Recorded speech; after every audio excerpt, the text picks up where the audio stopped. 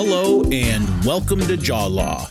I'm your host, Joe McGregor, reporting in from the cold and a little wet Dallas, Texas. I was thinking to myself the other day that I always say your host, Joe McGregor, but I'm not actually a host. It's just me talking. But that is about to change. What many of the listeners may not realize is that I am one of several attorneys here at our law firm who all focus or are experienced in dental law.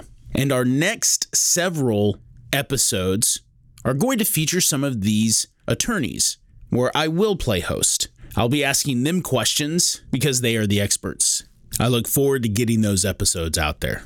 Today, though, we are going to talk about the infamous Handshake deal. Now, why is this something I want to talk about? As you could imagine, most of the times we're talking about a handshake deal, it's because somebody is calling us saying, hey, this is what happened. I didn't have an agreement. But I'm not going to dwell on that because I think most people know that not having an agreement is a risk. Instead, what we're going to talk about are maybe the times when you may be tempted, despite knowing that there are risks. When is a handshake deal appropriate? Or is it never appropriate? Well, we're going to find out.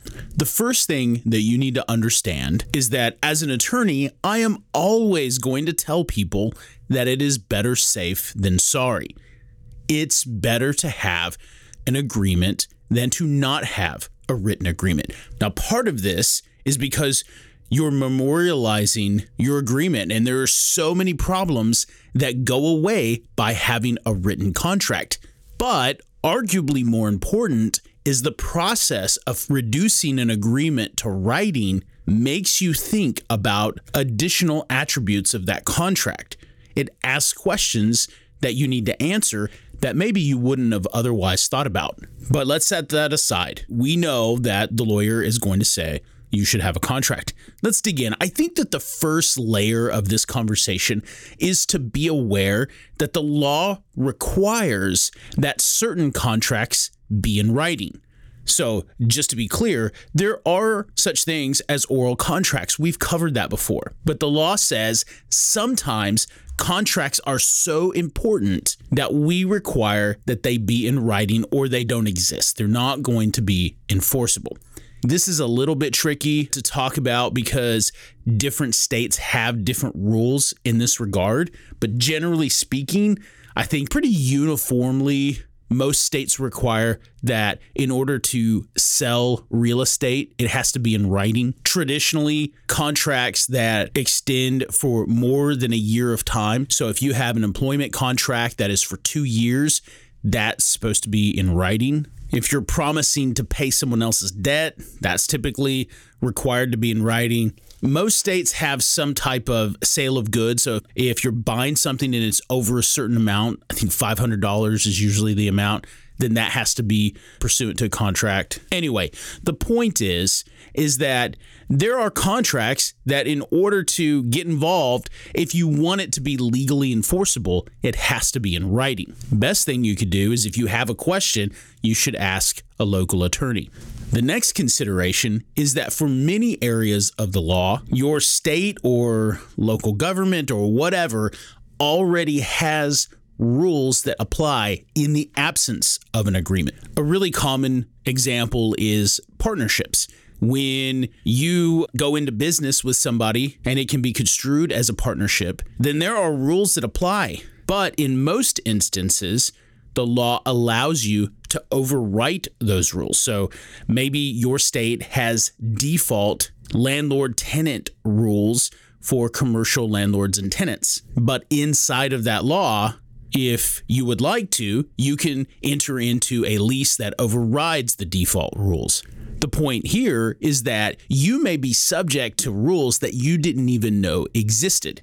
And so if there is ever a dispute or some type of issue that comes up, you may have to play by a set of rules that you never knew about. Maybe you allowed a friend of yours to share some space at your office, maybe an operatory that you weren't using, and they're staying a little longer and they've worn out their welcome and you want to get rid of them. Is there a chance that they now fall under the eviction rules for a commercial landlord and tenant? Well, that's something that if you had a space sharing agreement or a lease, like a sublease or something like that, that question would never come up. But setting aside those legal concerns, I think that there's still room for the potential verbal handshake agreement. I think the first thing you have to ask yourself is, what's at stake? What risk do I have if this person doesn't honor our handshake agreement? If we're talking about something where it just doesn't matter, or maybe you'd be sad, a little disappointed, but you'd get over it fast, then that's something where it doesn't really matter, does it?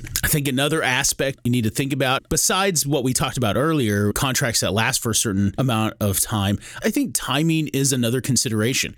If you're letting someone borrow something for a very short amount of time, or somebody's going to work for you for a very short amount of time, things like that, well, it's probably not that big of a deal to have something in writing. A handshake may suffice. And then finally, I do think that cost is a consideration. So if it's going to be a short-term deal, something that you don't really care about, and you go to the attorney and you're like, how much would it cost to capture this agreement? And the attorney tells you something that pretty astronomical or whatever is just more expensive than it is worth to you. Well, I think it's worth a conversation with the attorney to say, well, if I don't have an agreement, what are the potential consequences? And if the attorney outlines the consequences and you're okay with those, and this is not something that the law requires you to have a contract for, and furthermore, you're not going to accidentally subjugate yourself to a set of laws that you didn't know about, then yes, maybe a handshake agreement is fine.